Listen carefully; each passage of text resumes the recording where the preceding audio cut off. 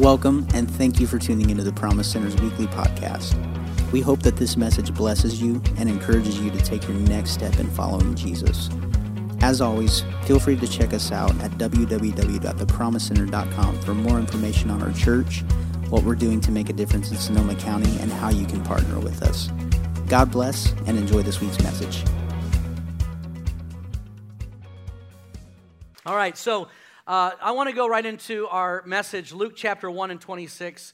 Luke chapter 1 and 26. With Mary, read out of two passages, two dialogues, one with Mary with the angel, and one where Joseph is conversing with the Lord.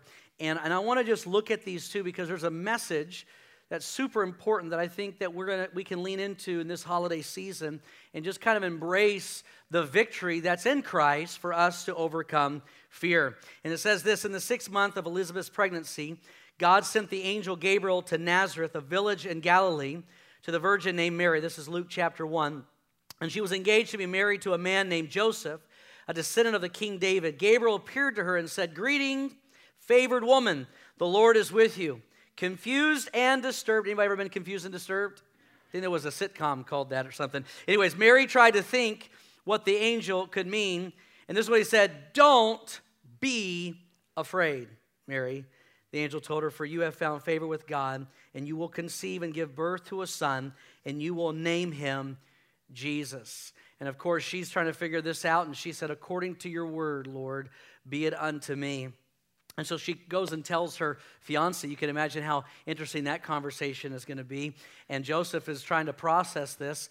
And the Bible teaches us in Matthew 5 and 18, now the birth of Jesus Christ was as follows. When his mother Mary had been betrothed to Joseph, but being a righteous mother, she was found to be with child by the Holy Spirit. And Joseph, her husband, being a righteous man, not wanting to disgrace her, planned to send her away secretly. But when he had considered this, behold, an angel of the Lord appeared to him in a dream, saying, "Joseph, son of David, do not be afraid to take Mary as your wife, for the child who has been conceived in her is of the Holy Spirit. She will bear a son, and you shall call his name Jesus, for he will save his people from their sins." And there's this one big common denominator in the Christmas story. The Lord speaking to Mary, the Lord speaking to Joseph, the Lord speaking through the angels to the shepherds. And all these salutations, it was, don't be afraid. If you want to be a part of the story and you want to be in that narrative and you want to be in the nativity scene, you can't be afraid. I need you to not be afraid of what's happening. It's different. It seems dangerous. It seems crazy. It seems like it's ridiculous, but I need you to not be afraid of what God is wanting to do in your life. Heavenly Father, we thank you for your word, and I thank you for this season. This season brings so many emotions, experiences. I pray, Lord, for your people to be strong in you. I pray that we can continue to remember that you are the reason for the season, and we give there's a Jesus name, and everybody say, Amen. Amen. There's a theology out there that says that fear is the absence of faith. And I actually kind of believe that it's close, but it's not quite there. I believe that fear is faith in the wrong thing. That it's putting our faith and confidence in something that's not supposed to have our faith and confidence. That we've misplaced our faith.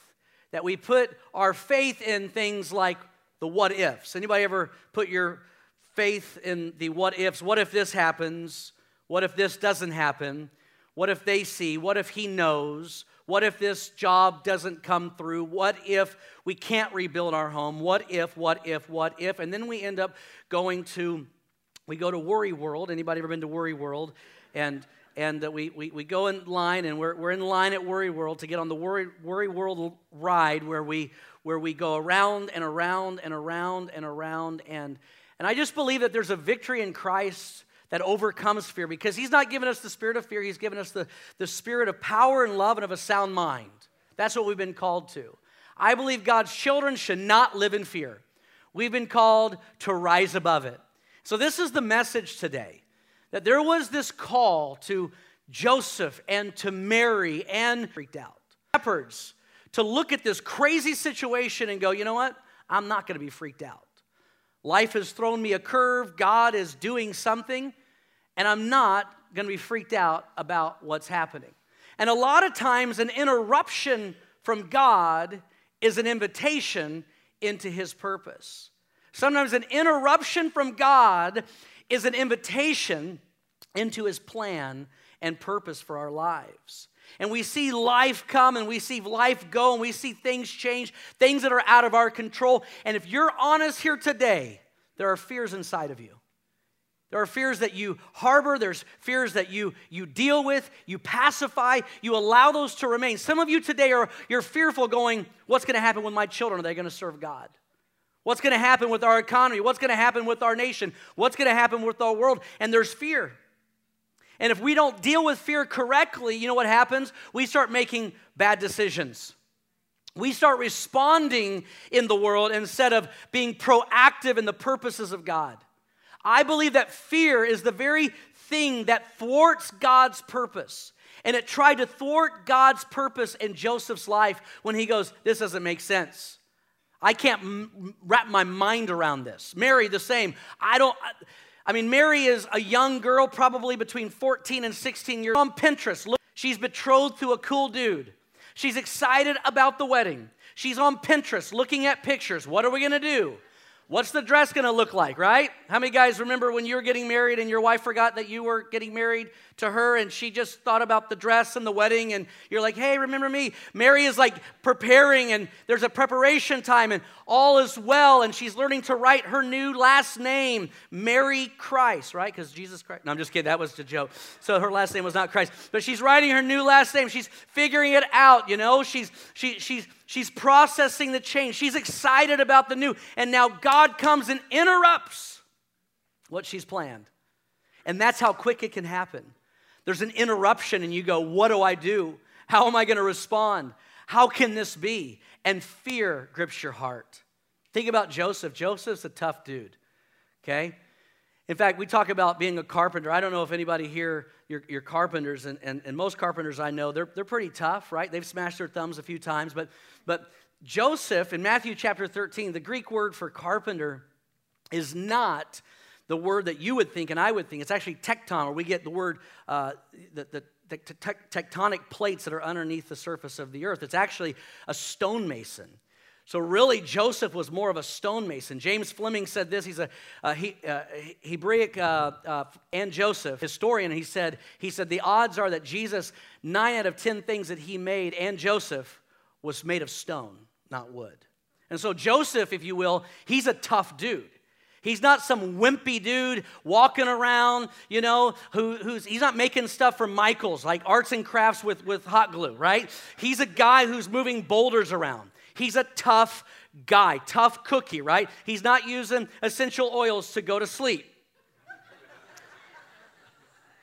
And I know some of you use that religiously and it works. I know if you ask people who aren't doctors, they'll tell you that it works, it heals everything, right? But the truth is this. This is a tough dude who at the end of the day is standing going, I don't know how to process this. Like, I'm strong, I'm tough, but this has just rocked my world. And he's considering to put Mary away, and the Lord has to intervene because the fear has gripped his heart and gripped his mind, and now he's got some stinking thinking, and he's got some mind monsters. And fear is the only thing in this situation that can thwart God's plan. God wants to invade his life and do something, take the ordinary and turn it into something extraordinary. And it's fear that can thwart it. It's fear in the unknown. It's fear of losing control. And that's exactly what Jesus brings. When he comes into our life, it's like, oh my goodness, I don't know what to expect. Best ride of your weapon, but I promise you, if you'll embrace the ridiculous, open your heart to Jesus, the best ride of your life will be following Jesus, knowing him. And he will etch you into the story, the narrative of Jesus. Amen. I want to be a part of the story that's being written. We all know what it's like to be afraid. I know what it's like to be afraid. You know what it's like to be afraid, to get that phone call, to hear that news, to feel like something's out of control. I'll never forget several months ago, maybe almost a year now, I was in a meeting and I saw my wife called and I pushed a little button on the Apple phone, which you can just say, hey, sorry, can't talk right now, which she knows, hey, I'll call you back soon.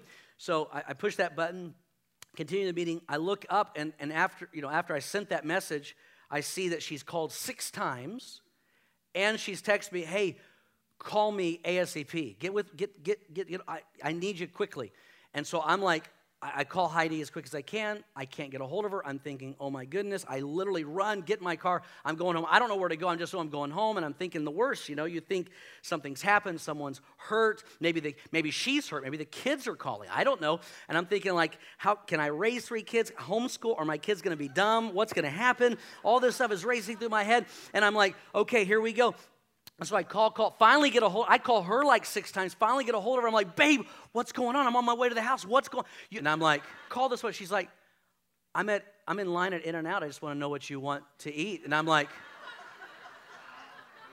babe, first off, I'll take a double with extra pickles.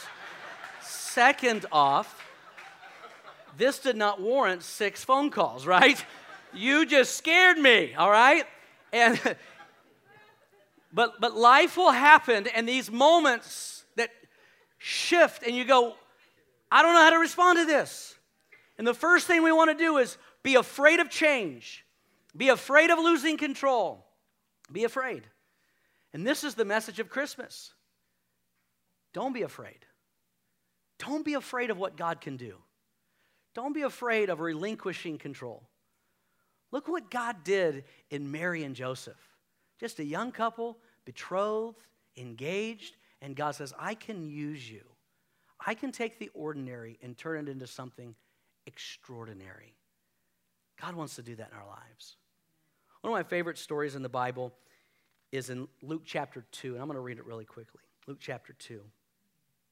It says this, now in those days a decree went out from Caesar Augustus that a census be taken of all the inhabited earth.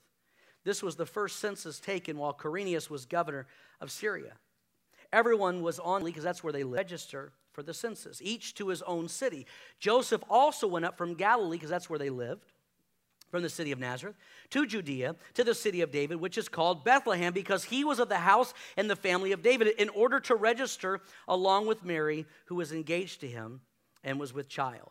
And while they were there, the days were completed for her to give birth, and she gave birth to her firstborn son, and she wrapped him in clothes and laid him in a manger because there was no room for them in the inn. First, what I love about this is I love that Jesus was not born in a palace.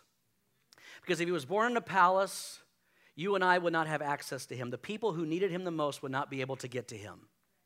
What I love about this story is it shows us the divine providence, because 700 years before, there was a prophet by the name of Micah who said, O Bethlehem, thou art little among all the little clans and all the little groups and all the little subdivisions and all the little towns around Jerusalem. Though you are little, out of you shall come forth the ruler. It was a prophecy that the Messiah would be born in Bethlehem 700 years before Jesus was born. What I love about our Bible and about this book is that this book is replete with prophecies, 360 major prophecies concerning the coming Messiah, where he would be born, how he would die, how he would teach parables, how he'd be buried in a rich man's tomb, how they would gamble for his clothes underneath the cross. 300 prophecies concerning the coming Messiah, one of which was he would be born, he would come from Bethlehem, though he would not be from Bethlehem. This would be the place of his birth. And so we look at this, and we look at the story that Caesar Augustus has issued a decree, and this is so important because it wasn't on their radar. It wasn't like Mary and Joseph were like, hey, we've got to have the baby, and we've got to have it in Bethlehem. In fact, they're like, she's great with child, and I don't know if any of you have had your wife great with child, but the only thing my wife thought about when she was great with child is, honey, go get me a burrito from the taco stand. That's it. Not traveling 100 miles to go do a census and pay taxes. That's not fun at all. This is exactly what happened. And behind the scenes, here's what really happened.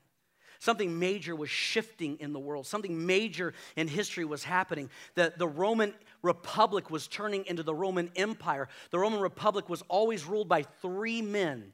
And these 3 men in this last Roman triumvirate, if you will, was Gaius Octavius, Mark Antony, and Marcus Brutus. These were 3 men all egomaniacs. And so they oust Marcus Brutus and they send him into exile. And now these two dudes, Mark Antony and Gaius Octavius, there's a war by sea, war by land. It's a civil war in Rome and it happens for years. And Gaius Octavius, the nephew of Julius Caesar, he wins the battle. And he does three things. The first thing he does is his name to himself Caesar, like his uncle. The second thing he does, he changes his name to Caesar Augustus, and he says this is no longer the Roman Republic, this is the Roman Empire, and for the next 400 years it would be an empire, not a republic. The third thing he does, he says, we got to pay for this war. We've got to get Rome organized. And so he puts out this census and gets everybody, I need you to go home, I need you to pay your tribute. And now the world is shifting in this chaos, and Mary and Joseph are probably going, oh, okay, thanks, God, this is awesome. First you impregnate my fiance, and now we have to travel right before she's about to have the baby, not even computing the fact that all of these things were orchestrated to get them to the right latitude and longitude to fulfill a 700-year-old prophecy. And so when you feel like you're off the radar and you feel like life is out of control, remember the Christmas story that God knows exactly where you are. That an interruption is an invitation to God's goodness and His plan for your life. How many here can testify there's been some interruptions? There's been some things, and it was how God finally got a hold of me, right?